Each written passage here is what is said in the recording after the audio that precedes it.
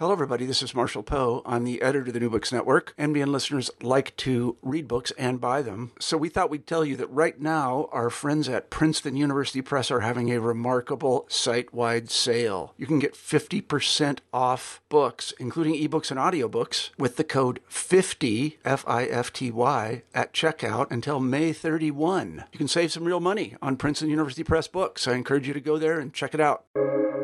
Welcome to the New Books Network. Hello, everyone. Welcome back to New Books in Jewish Studies, a channel on the New Books Network. My name is McKenna Mezzastrano, and today I will be interviewing Sarah Zaidis about her new book, Tevye's Ottoman Daughter, Ashkenazi and Sephardi Jews at the End of Empire, published in 2022. Sarah received her PhD from the Department of History at the University of Washington in 2017 and her BA from the University of California, San Diego. She was a fellow at the Woodrow Wilson Foundation and has held the Titus Ellison Fellowship and multiple Joff Hanauer Fellowships at the University of Washington. Her research has been supported by the Memorial Foundation for Jewish Culture, Brandeis University, and the Vidal Sassoon Center for the Study of Anti-Semitism. Zaidis is currently Associate Director of the Strom Center for Jewish Studies at the Henry M. Jackson School of International Studies at the University of Washington, where I also used to work. So this is such a pleasure to have my friend and colleague here today. Sarah, thank you so much for joining us.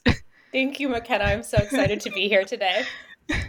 So to start off, I wonder if you could just actually tell us a little bit about the title of your book, which to me is a very engaging and captivating title. So who is Tevye's Ottoman Daughter?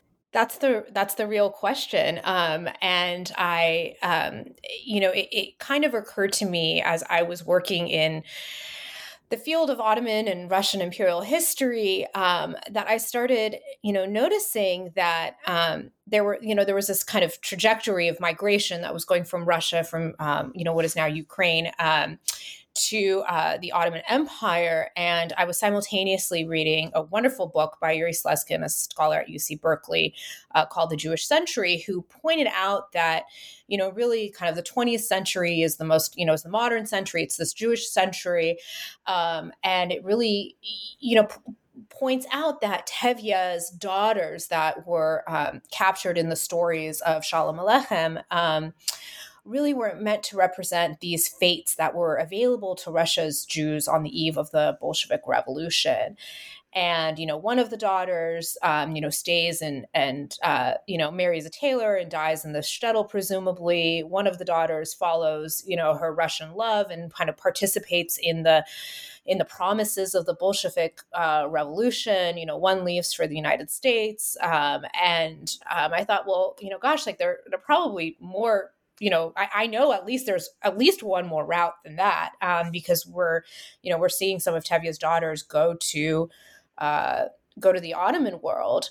And it kind of really went from there, where I started to think about, what are these patterns of migration, and what are the patterns of migrations that have been really remembered and codified in history. And perhaps this was a pattern that I could help kind of surface and bring to light, and maybe, something incredibly interesting might come of it. So that's how I got to the title. That's what the book really sets out to determine is, who is this daughter, and not to give away the ending, but I think, I'm going to give away the ending, but what we really learn is that there's actually, the Ottoman daughter it's just another daughter, right? There's even more than that. It turns out to be even more complicated. So that's the story behind the title. Yeah, it's like I said, I just think it's such a great title. Sometimes you get academic works that are not necessarily so exciting when you see them on the shelf, despite the contents being really interesting. But I think this is exceptional in that way. Thank you. So on that topic, maybe you could just kind of set the historical stage a little bit. Why were Russian Jews fleeing their homes at this time?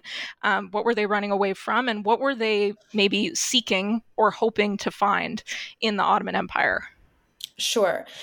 So, in the kind of the macro big picture, what was happening was the pogroms were happening, and the majority of Russia's Jews were living in the Pale of Settlement, or lands demarcated for Jewish life in the Russian Empire, and there were incredibly violent pogroms against the Jews, and many of the Jews were leaving.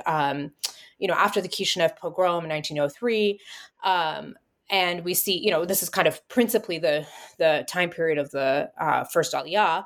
And, they were leaving. Sometimes they'd go to Palestine. Sometimes they'd go to Western Europe. Sometimes they'd go to the United States. In my book, I actually find several cases of people who didn't leave in response directly to violence. So in other words, the Cossacks didn't just show up at their doorstep, but rather it was, they recall a feeling of things that were about to get worse, and that there wasn't going to be kind of opportunity in the Russian Empire for them, that politically things were becoming very charged, and that they needed to leave.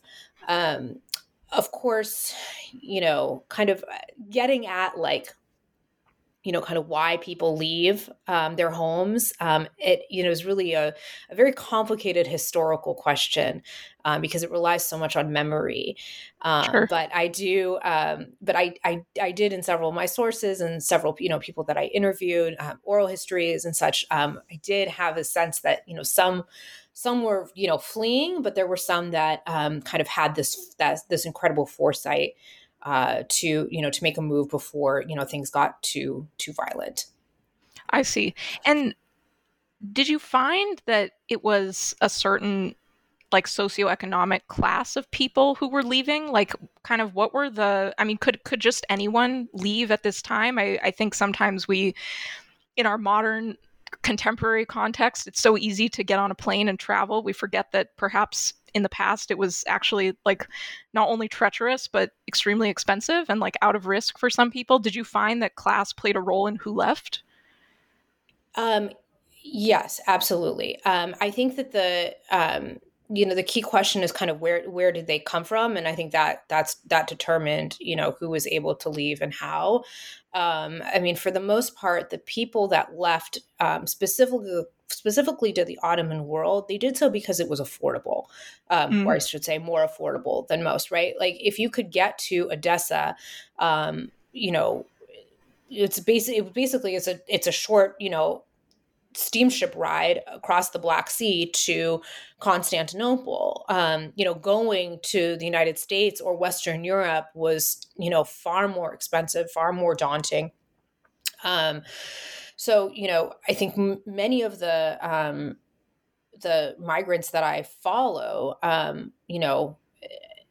first of all, most Jews were not, most Jews were living in the Pale of Settlement, right? In Russia, these were not, there were of course some exceptions, Jews living in the city, there was, some, extremely wealthy Russian Jews, Ginsburg among them, but, those were really kind of exceptional cases. But the majority of them were, just seeking a very, convenient route of exit. But, there were cases a little bit later on with the Jewish Colonization Association that was really trying to support, Russian Jews in their exit financially to the, not just to the Ottoman world, but, they've supported agricultural projects in a few different places. But those were really, poor Russian immigrants. There were, some cases that, I couldn't quite substantiate, but we make some assumptions. For example, Albert Kant, whose memoir I used in my dissertation, kind of speaks about, his ability to kind of go back and forth to the Russian Empire once he arrives in Constantinople and he goes to the Western Aegean to this agricultural colony called Or Yehuda. And that you kind of assume that there was some level of financial stability and mobility that, he doesn't go into great detail about, but we can start to make some assumptions. So. Right. So, okay, there were two things that you just brought up. Well, three things. Maybe they're all actually related that I want to kind of address here. And then I think we can kind of shift to what was going on in Istanbul or Constantinople at this time. But before we do that, I found Albert Kant to be a fascinating figure in your book. I mean, I actually, one thing that I love about this is that I feel like there are a lot of kind of interesting, like almost idiosyncratic characters, and you really Totally. like draw out their personalities, which is also kind of like rare for a historical work that's taking like a pretty like broad view in certain ways. I feel like we really get to know people. So maybe you could just tell us a little bit about Kant, how you kind of came across him, and also tell us a little bit about this memoir that you found, and some of the complications that it presented as a source for you. Yes. So the memoir, I'm trying to remember how I actually even came across the memoir. I don't know that I remember.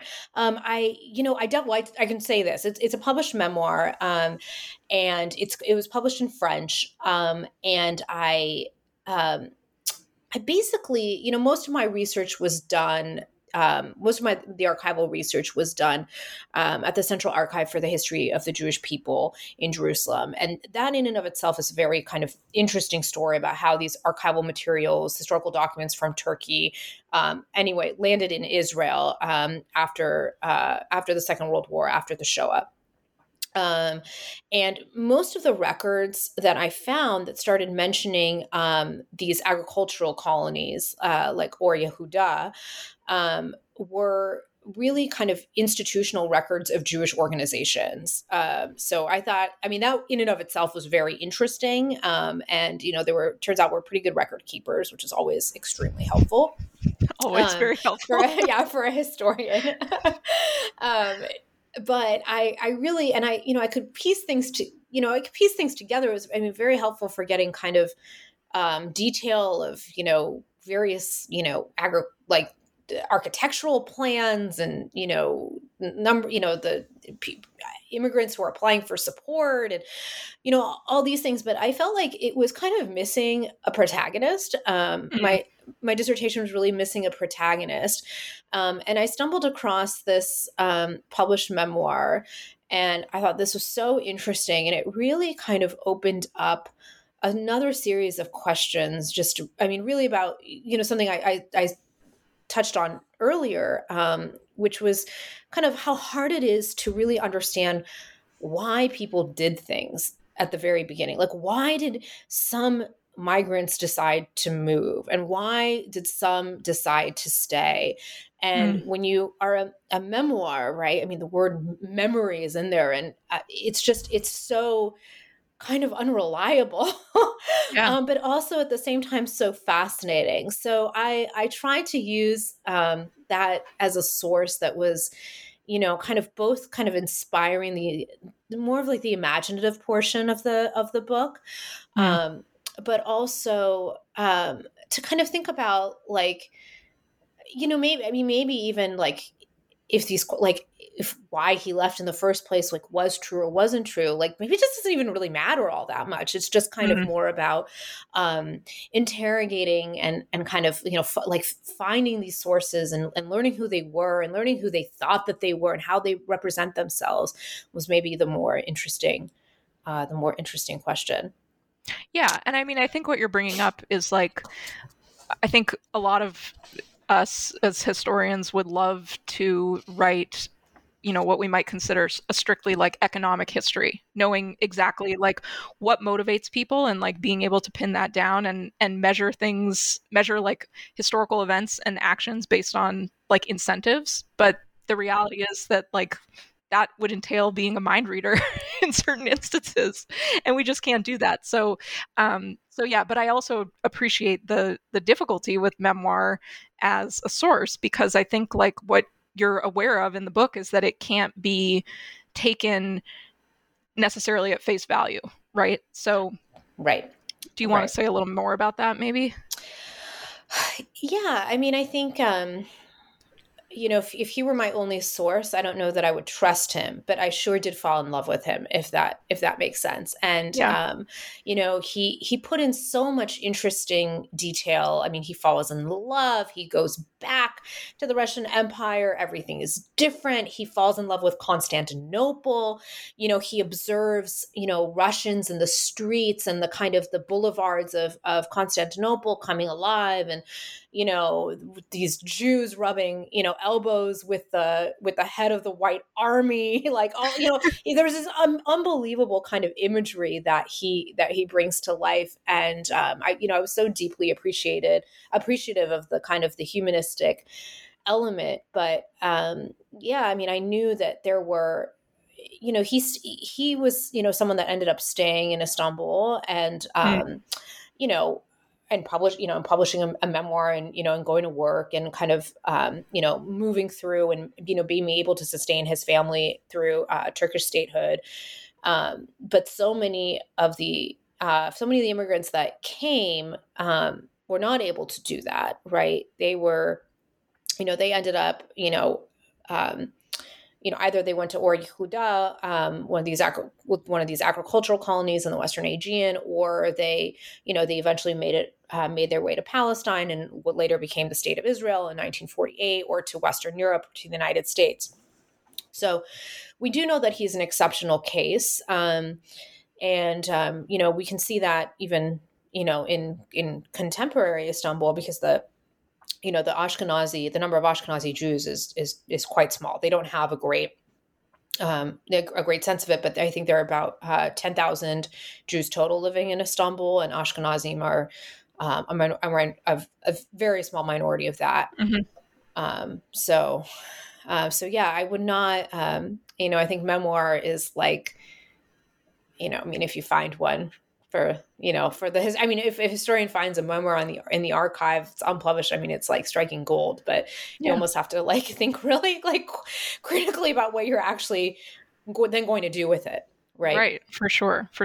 So, okay. So maybe let's talk about Or Yehuda a little bit, actually, because that's come up a couple of times. And my impression is that your book is like really one of the first to really like dig into the history of this agricultural colony. So maybe you could speak a little bit about what is Or Yehuda, how did it get started and how it's relevant to the story here, and then we'll get into the urban side of things in Istanbul. But let's take a trip to the countryside first. Sure, sounds good. So Or Yehuda is, I think that the book is the first to talk about Or Yehuda, and at least in any detail. But it's not the first to talk about kind of these alternative Zionist type projects. And basically, there was a Jewish organization that was started called the Jewish Colonization Association, and it was largely funded by a German Jew by the name of Baron Maurice de Hirsch. And what's really interesting to me about the kind of the Jewish world in the late 19th and early 20th century, it's like the same names are kind of like have their have a hand in the pot of like all these various Jewish organizations with sometimes like really conflicting missions, but they're all kind of funding and involved in the same things. Right. And I was really fascinated by this. Like they were kind of supporting the Allianz, which, the Allianz, Israelite Universelle. Israelite Universelle, excuse me. I almost named the French Alliance that I am taking French lessons with currently. Sorry about that. Anyway, but they, that was very much a pro-empire, anti-Zionist, kind of anti-nationalist organization. But then then there's this Jewish Colonization Association and the B'nai B'rith movement. Anyway, and they're all kind of involved. They all have various levels of kind of Zionistic ideologies once Zionism even comes to the scene. But anyway, they're all kind of involved. And they're all, it's like the same kind of people on the ground. It's the same, philanthropists that are funding it. So that was really interesting. So the Jewish Colonization Association kind of had this idea that what Jews needed was to kind of have a piece of land that they could be self-sufficient on, that was a part of the country in which they were, like wherever they were living. So, it could be in the Pampas of Argentina, it could be in the Western Aegean in Turkey, or in the Ottoman world as or Yehuda was. There were even colonies in Russia, in the Russian Empire. So it was kind of this project to bring and to educate Jews about self-sufficiency and kind of help them. They had a school, they had an agricultural school, they had like places of residence, and they kind of they purchased the land. The organization purchased the land in the name of these immigrants that they helped, and they brought in teachers from Mikveh Israel, which was the first agricultural school in Palestine.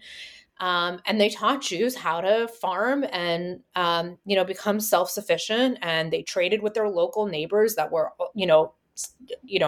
Kant describes Armenian neighbors and, various communities. And, they lived and they toiled there. And to me, and you can still actually take a train out there and kind of see the remnants of what used to be, Or Yehuda. And what we ended up finding is that the residents, for the most part, they ended up coming back to Constantinople, or they ended up moving on. They ended up moving on often to Palestine. Either once they received some Ottoman citizenship, or they just kind of like slipped through the borders and, went anywhere anyway. Some ended up in Canada, some in the United States, some in Western Europe. But I like to think of Or Yehuda as kind of like a pre-kibbutz kind of movement. Yeah, that's kind of what I was thinking. That's sort of what it sounds like.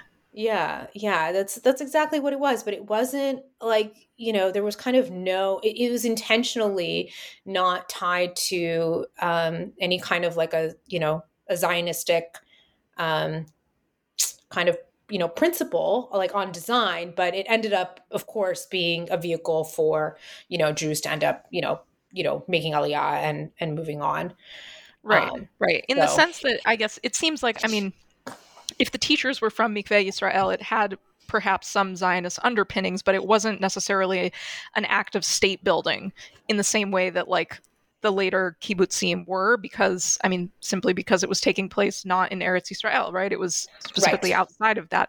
So was the intention that Jews would, in these agricultural colonies would live there long term, or was the intention from the beginning that these would be more like transient kind of stops on their way to other places? No, the idea was that they would like build kind of self-sustaining communities. And that's the part that I think, maybe didn't work so well, at least not in Or Yehuda. Adam Rovner has a great study of these kind of alternative Zionist communal type projects. And, they were pretty diverse and very, there were different ones in different places, and they all kind of had different fates. But Or Yehuda, most of the people left.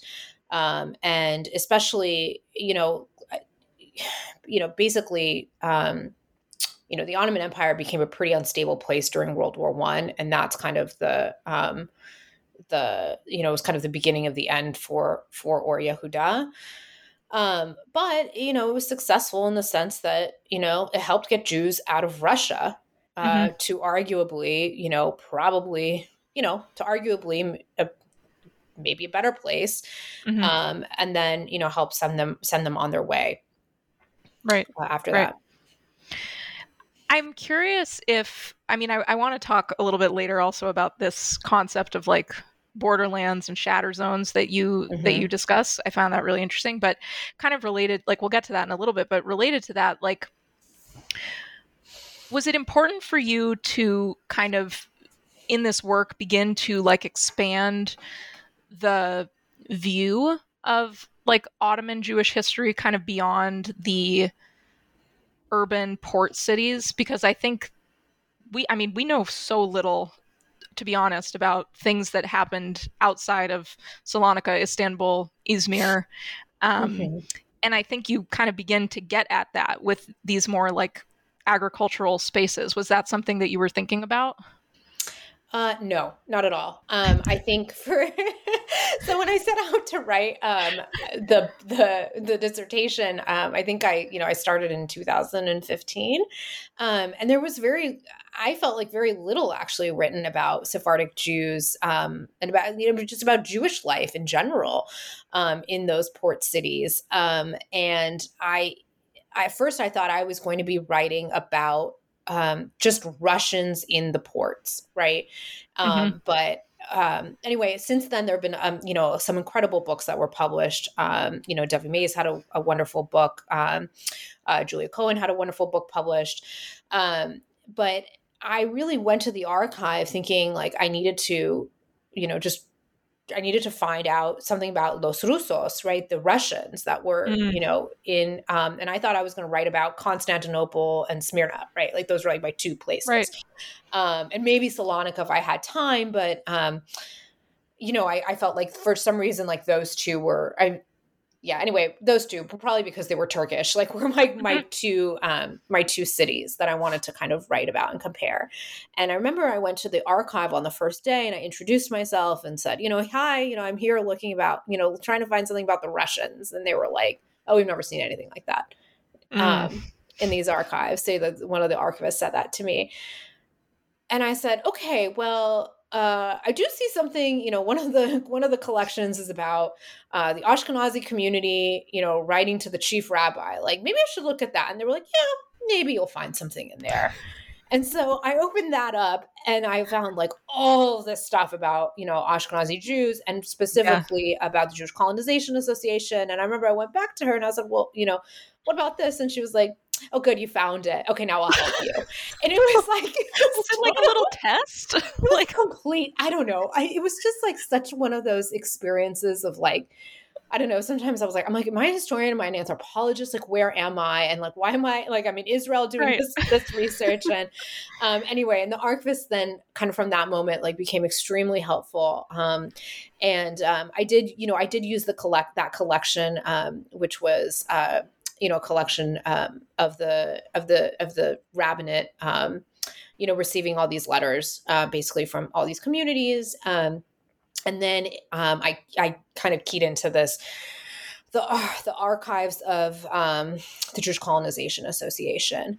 Got it. It was totally an archival find. I did not think that I would be broadening the scope of work to look at the borderlands at all. But I found that this was so interesting and probably needed to be written about. And there was this, really, really an amazing archive. Yeah. There. Well, yeah. I mean, it was obviously a jackpot find. Yeah. Totally. So let's turn to the city now of Istanbul. Okay. So set the stage again. So an Ashkenazi Jew from Russia arrives, right, in this port city. What is the makeup of this city? What kinds of Jews are there? What do they find? Okay, so there's so many. There's so many different kinds of Jews, and that's something that I really was fascinated to learn about. Is that I thought, like, I mean, I knew, like, okay, Constantinople, Sephardic Jews, but it's like, turns out it's even more complicated than that. And there's some Ashkenazi Jews, but the Ashkenazi Jews, majority of the Jews are Sephardic, meaning they're Jews from Spain, that, and descendants from Jews of Spain that ended up in the Ottoman world. And they were speaking and conversing and writing and publishing primarily in Ladino, although sometimes also French, which was very confusing to me to go to an archive thinking like, oh, this is all going to be in Ladino, but like, turns out it's all in French. A lot of it is in French. So anyhow, so you have a Sephardic majority, and they have a couple of different synagogues, really in the Galata area of Istanbul.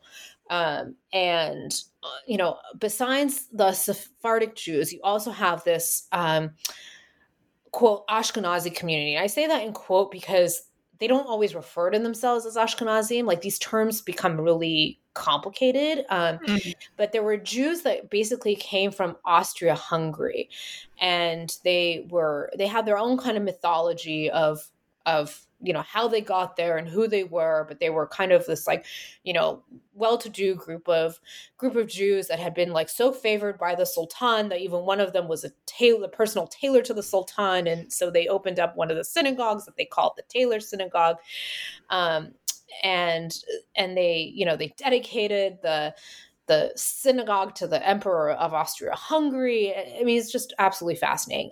You've also had Romaniot Jews. You have, and then you have these Russian Jews that are, anyway, you have Russian Jews that end up coming in, beginning in the 1890s. So it's a very diverse Jewish population in a very diverse neighborhood in a very, very diverse city. And what we see is that when these Russian Jews start coming, and many of them came because of the pogroms, and some of them entered into to use the parlance of the time, the white slave trade. And you kind of have this like perfect storm for like some serious Jewish intercommunal tension. And you add which seems to kind of have, been the status quo for much of the, for the next, 100 plus years. But, and then you enter these kind of competing political ideas a little bit later when Zionism comes to the scene.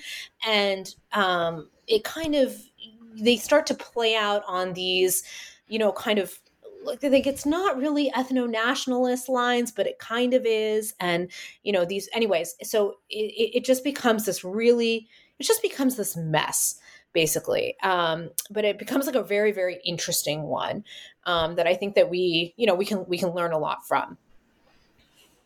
So tell us a little, I thought this part of the book was really interesting. Tell us a little bit about how the Sephardic Jews who were already there perceived these Ashkenazi, I mean, some of them were refugees, I think we can say, not all, but some. How did they perceive them when they arrived, and how did you kind of go about what I would call this like discourse analysis, figuring out what that perception was, and kind of what sources, how was it constructed? Can you speak to all of that? Sure. So, so the existing Sephardic Jewish community that was there was really interesting because, 1892, Sephardic Jews were getting ready to celebrate what they were calling the fourth centennial of Spanish expulsion, which was like literally this celebration of how, the Jews the Jews were kicked out of Spain, and the Sultan, of the Ottoman Empire opened his arms to the Jewish people. And as so much of, perception and kind of identity is, Sephardic Jews really kind of perceived their own identity vis-a-vis other Jews. And when the Russian Jews started to come in, we have to, I'll explain this in a minute, but, Sephardic Jews for a very, very long time were kind of perceived as this, Oriental backwards kind of other of the Jewish community. But yet here they were in Constantinople, this like glittering, incredible city, that they had like really made of incredible, community and life. And they were looking at these Russian Jews and they were like, oh, you see, there are people that are refugees that are in a worse position than we are in. So in terms of the sources, primarily I used the Ladino Press for this portion of the book. And I actually went through most of the Ladino Press before I embarked on the archival research. So I kind of knew what they were saying about Russian Jews, but I don't think I fully appreciated why they were doing it. And that became kind of more and more apparent when I put together the pieces with the archival material that really expressed this kind of anxiety that I think was at least, with the people who are writing about it, pervasive in Constantinople. So what was that about? Well, I think, so much of like, why do we, I spend a lot of time, I still do like spend a lot of time thinking about like, why do we other people? Mm-hmm. Why do we define ourselves against other people? And I think that, so much of the Sephardic community, was trying to, first of all, it was trying to play up loyalty as Ottoman subjects to the Ottoman Empire that was, especially in the, as we approached World War I, was really kind of in a state of really a crossroads, as were all the major, right, European empires, right? Like this was a time where, you've got German unification happening, like you're losing kind of these great, empires that dominated the last, 150 plus years. In the Jewish community, of course, like more than anybody knows, is fearful of living in unstable, uncertain times, and especially being perceived as, a potential problem to the status quo.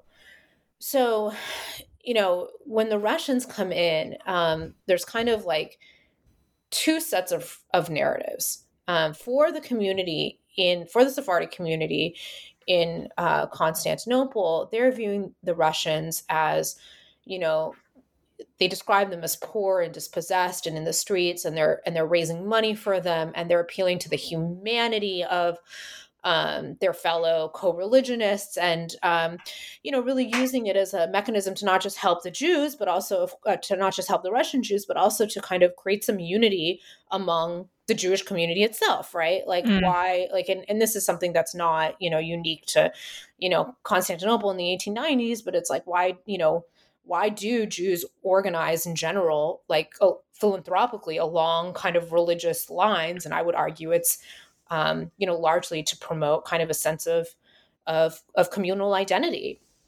So they were doing that. And at the same time, they were also kind of not talking about something, which is the fact that there was a prevalence of Russian Jewish women that were engaged in prostitution in the same neighborhood. So how I came on that was through kind of a different set of sources. But that was a bit about that community.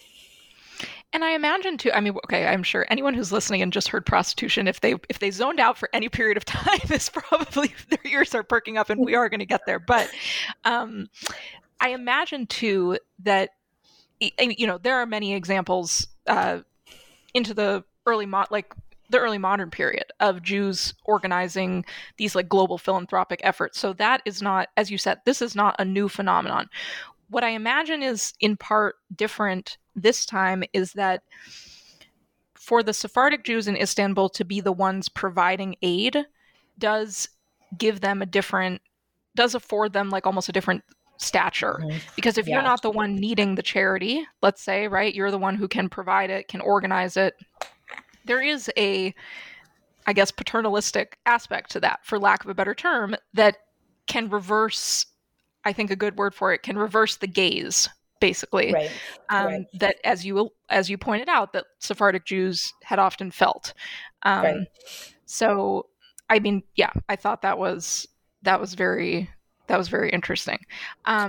Yeah, okay, and I think that's go ahead. I think that's the key, right? Is that, you have to, like, there were essentially Jewish missionaries, and the Alliance was, basically founded, right, to help Oriental Jews become, civilized like their Western, quote unquote civilized like their Western European counterparts. And, you have this generation of Sephardic Jews that were trained and educated by the Alliance, including the chief rabbi, Chaim Nahum, who was kind of turning around and saying, look, right, like, here's our chance. Exactly. And like, they weren't using the term reversing the gaze, but, I think that's exactly what they were doing, is to point out that, there was this group that needed more help than they ever did. And in doing so, it pointed out just how civilized and kind of, routinized, the Sephardic world had become in the Ottoman Empire. Yeah. And just to build on that even further, like, I think the complexity for anyone studying the Alliance, which we've brought up many times, this French Jewish school system, is that yes, there was this civilizing mission, but in Hebrew, the organization, I believe, is called Kol Yisrael Chaverim, which literally means all Jews are friends, right? And so, like, there's still this kind of like almost like pan-Judaism aspect to it, like uniting people under what they thought was a common cause. Right. So, as you said, these things are intertwined always. Right. And yeah, that adds complexity to the picture. Okay, so let's get to the bomb that we dropped earlier, which is really addressed in chapter 2, which I think is like one of my favorite chapters, because I too am very interested in Jewish prostitution in the modern period, and early modern period. So tell us a little bit about how this issue of prostitution, the white slave trade, figures into, I think, honestly, we might say how it figures into creating boundaries between Ashkenazi and Sephardic Jews, but also just, feel free to talk about it in whatever way you want, because it's a fascinating element of this study. Yeah, so I guess the spoiler alert is that there were Jewish women who were prostitutes in Constantinople, and I guess it was a spoiler for me because before I even went to go to the archive, I had really like close to no idea.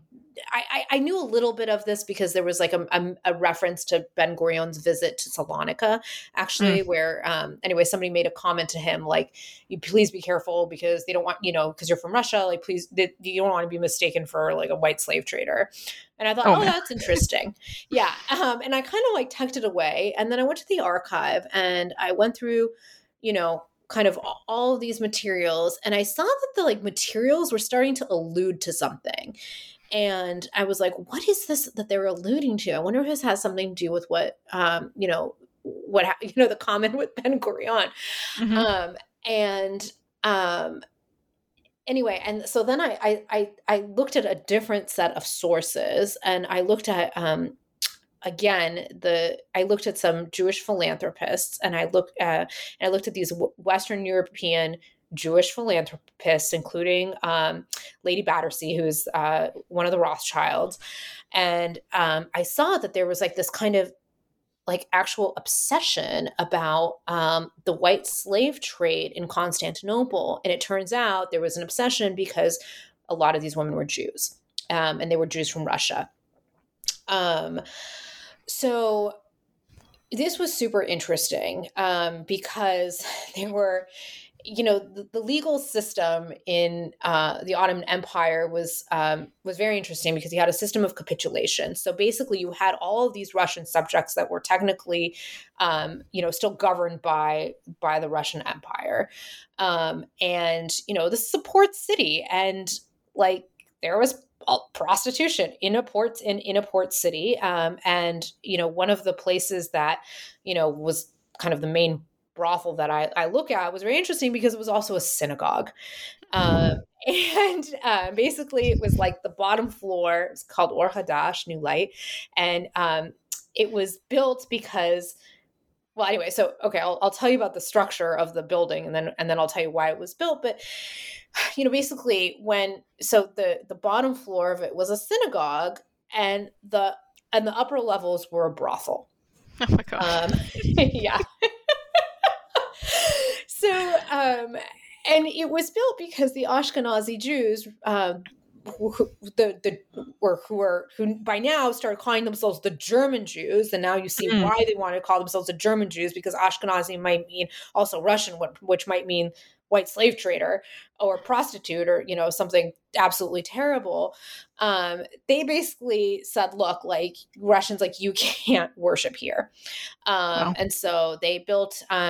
Anyway, two other synagogues. Or Hadash was one of them. And anyhow, so and then they built the Ashkenazi synagogue. So So then how did so it sounds like the Sephardic Jews were aware of this then. They were aware Yes. that this was going on. And I mean, how did this lead to like further prejudices of any kind? It's a very, very interesting question. Yes, it did. It also, I mean, it led to, kind of this idea that we needed to like work together to save these women. But primarily, and this is what's kind of interesting, is that the Sephardic community was primarily concerned with the Russians that were in the streets, like not the prostitutes, but the Russians that were, kind of flooded the streets en masse, and that really needed their support, the soup kitchen, the, subscription services to help them. And the people that were most concerned about about prostitution were actually these Western European Jews, and Jewish philanthropists, right, and American Jewish philanthropists that were like, well, wait a minute, remember, like, this is the time of this is the Victorian era, right? There's this kind of like moral idealism and kind of the sensibility of purity and anyway, just that, that morality, and Jews participating in prostitution was not kind of congruent with that. And of course, to kind of complicate things further is that, this is also a time when, it's almost silly to say, because it's like, when is there not a time where Jews are not concerned about anti-Semitism? But this was certainly a time when Jews were very concerned about anti-Semitism. And I think in particular, Jews who had kind of experienced embourgeoisement, right? Like Jews who had kind of become very well-to-do, they thought like, this is not a good look for the Jews, to have, them involved in prostitution rings, not just in Constantinople, but it also spread to Argentina. And, this wasn't good. And we needed to, these Ashkenazi wealthy Jews needed to do something about it. Right. Yeah. Do you think, what you just said made me wonder, and I think you and I have actually spoken about this before, but did you find that researching this part of your book from like a historiographic perspective was difficult? Because my perception, based on like the limited amount of just kind of thinking that I've done about this, is that it's often hard to find scholars who even write about this topic, because, for perhaps similar reasons that you're alluding to. So can you talk about that a little bit? Yes. So I think there's kind of two primary issues with researching this topic. The first is that I think Irving Howe pointed this out, is that groups that are struggling for survival are not really quick to announce their failures, right? And so you have, Jewish community, global Jewish community that's, struggling for survival. They're not going to be like, hey, let's like point out the fact that we have, this thing happening. Let's try to do this, relatively quietly and try to fix the problem from within.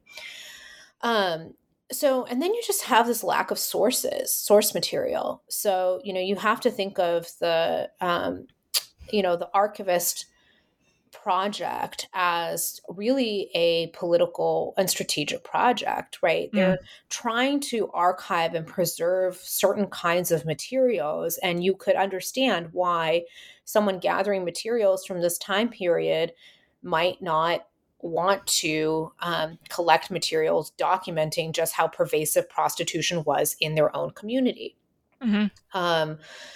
So I think that's a major problem. And also, like, let's not forget, these are women, right? So, finding any women's voices in the archive of the time was extremely challenging.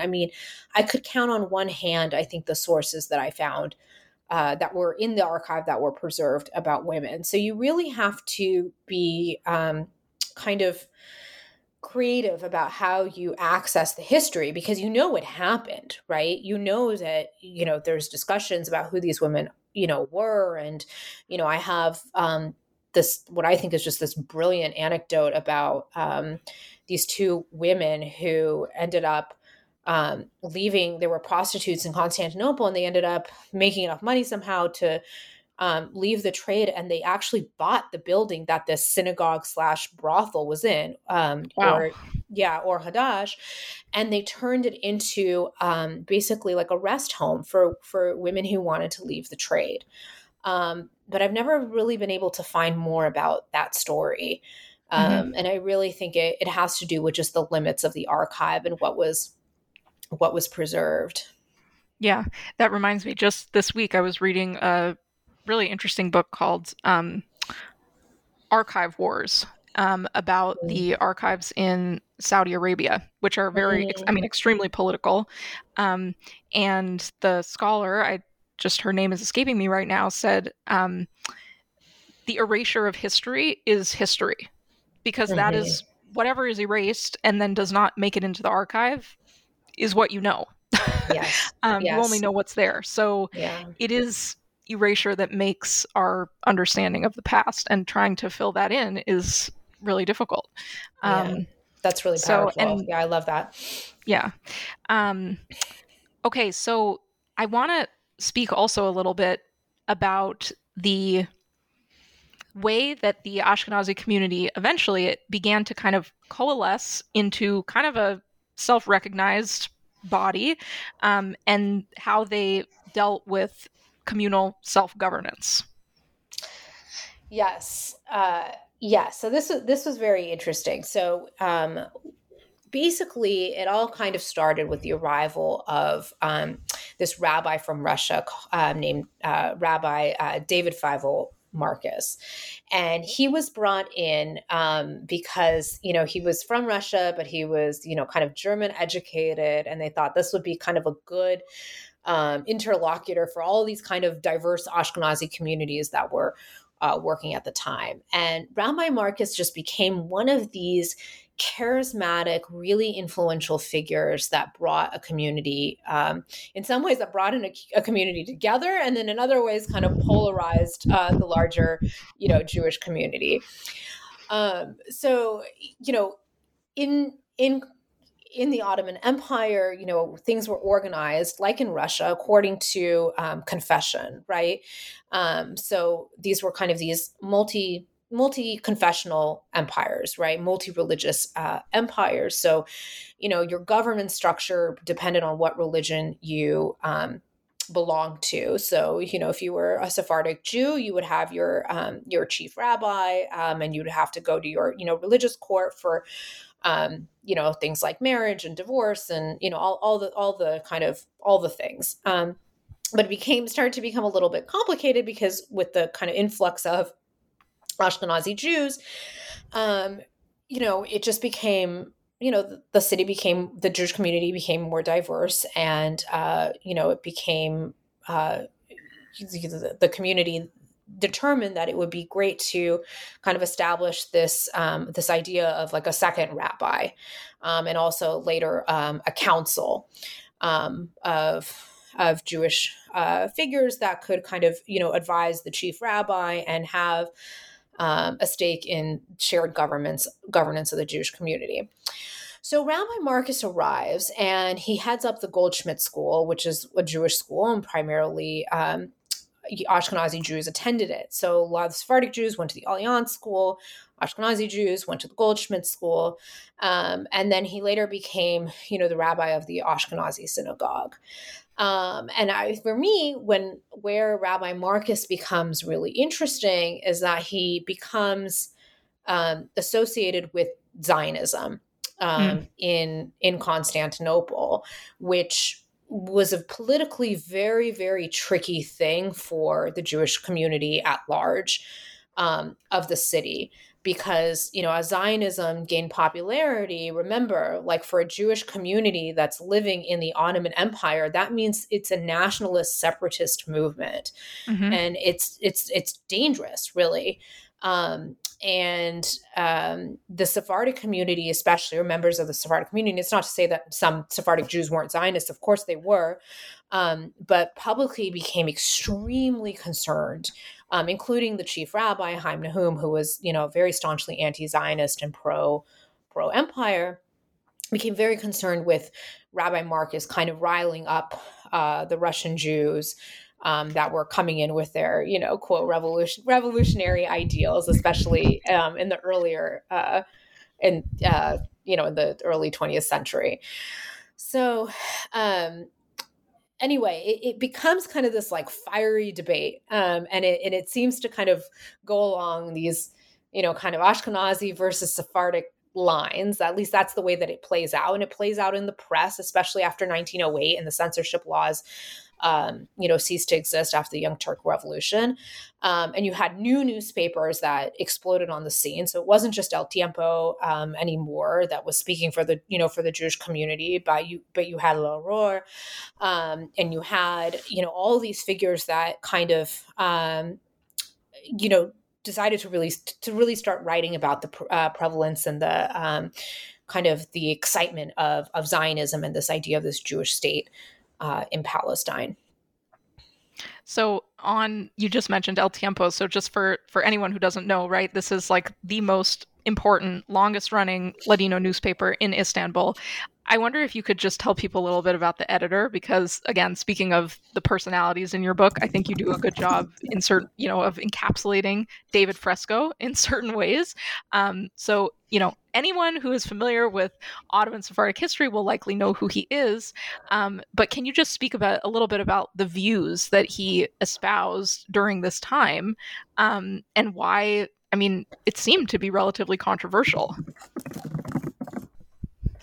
So, so David Fresco is this really interesting figure because he writes himself into the news. Like he writes, he becomes like the newspaper at certain points. Yes. You're reading the articles and you're like, who's this written by? And then you realize oh, it's probably the editor just writing. Yes. So he becomes, very much a, kind of an oppositional figure, I would say. Yeah, he becomes like a very much an oppositional figure of Zionism, and it's so interesting because there's this kind of switch that happens, right? So you have David Fresco kind of reproducing, articles about the first of all he's covering the kind of the saga of the Russian Jews arriving in the 1890s, and the Los Rusos that are in the streets, and all of these things, and then we have to raise the money, and who's raising money, and all these things, the call to arms, and the the articles about the Passover and the fourth centennial of Spanish expulsion, and all these things that are just connecting these narratives of Russian Jews and Jewish history, and needing the Sephardic Jews to step in. And then there's a switch that happens where he starts to write about Russians and about Zionists as kind of the enemies of the community. Right. So it's this, and he kind of gets into these little bits of war with other, editors at other newspapers. And it's all kind of just it's playing out in the pages of the press. Right. So it's basically, Jews disagreeing with other Jews in the pages of the press, which I know is not a novel idea for many of us who are,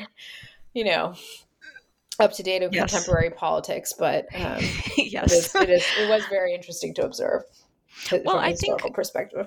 I mean, I think what's important about this, and what is new, I think, is that, and I mean, this goes to the entire project, but first of all, yes, it may have been true that Istanbul was predominantly made up of Sephardic Jews, but they were not the only ones who had a political, social, cultural stake in the city or in the way that the community operated. And then even within those groups, there was disagreement, right, about how to approach nascent political projects like Zionism, or like communal leadership. And I think that is one, I think, important narrative that this book challenges, is that Istanbul was an extremely heterogeneous place. And And I think that's really important.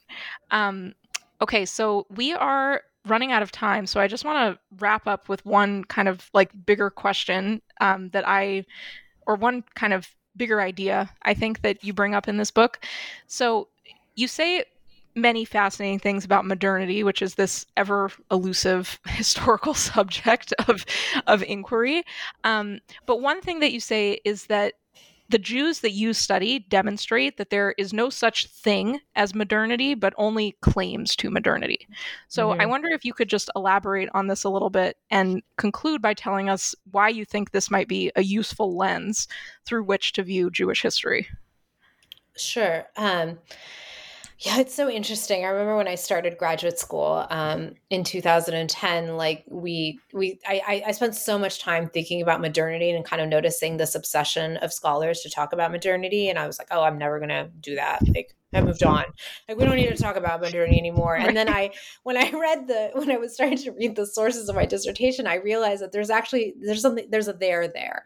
I think, and that's the Jews of the late 19th and early 20th century Ottoman world were definitely experiencing this transformation. And they were kind of confronted with this challenge, right? Of migration into the city, of needing to determine who they were, right? Of the prospects of, political, difference, right? That this idea that the world was about to become organized in a very different way than it had previously been organized. And really kind of what that meant for their own self-identity, for their own self-expression. And certainly, like, I'm not going to make the claim that, like, Jews suddenly became modern, right? In 1892, once they like met like Russian Jews or anything like that. But I definitely think that they started to engage in this process of claiming modernity. And I'm not the first scholar to look at this time period and to say that. But I think it's just, it is just, I don't know. It just, I couldn't get around using it because I think that that's really what it felt like from the source material, that there was just claim to modernity that was happening, as Jews realized that they were living in a world that was about to become reorganized and that they had kind of really experienced a transformation and were on the brink of the next transformation. Mm-hmm. Yeah, I think perhaps like it's another parallel, like discursive project, really, to the kind of like othering that we spoke about earlier. But how does one like present as modern? How does one think about what modernity looks like, whether you then actually do it or not? You want to think about what it means and how it is represented, I guess. So yeah, Absolutely.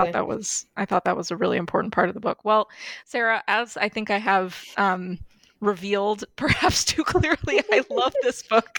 It was really a pleasure reading it. I hope that anyone who listens to this does take the time to read it. And also because I think this is the first time that I've interviewed someone so close to the actual release date of their book. So I want to also just say congratulations, because this is a wonderful, wonderful accomplishment and moment in your life. Thank you so much. This was so fun, and I really enjoyed, getting to go back and kind of think about all of these historical actors all over again. That it's really, for me, it's been the joy and pleasure of as a historian to be able to kind of just find these incredible people from kind of the everyday immigrants that were, speaking Russian and Yiddish and to the kind of remarkable ones like Rabbi Marcus. So it's been just a pleasure to be here, McKenna, and thank you so much. Yeah, of course. All right. We are going to sign off now. So once again, I am McKenna Mezestrano, and this was Sarah Zaidis on her new book, Tevye's Ottoman Daughter, Ashkenazi and Sephardi Jews at the End of Empire.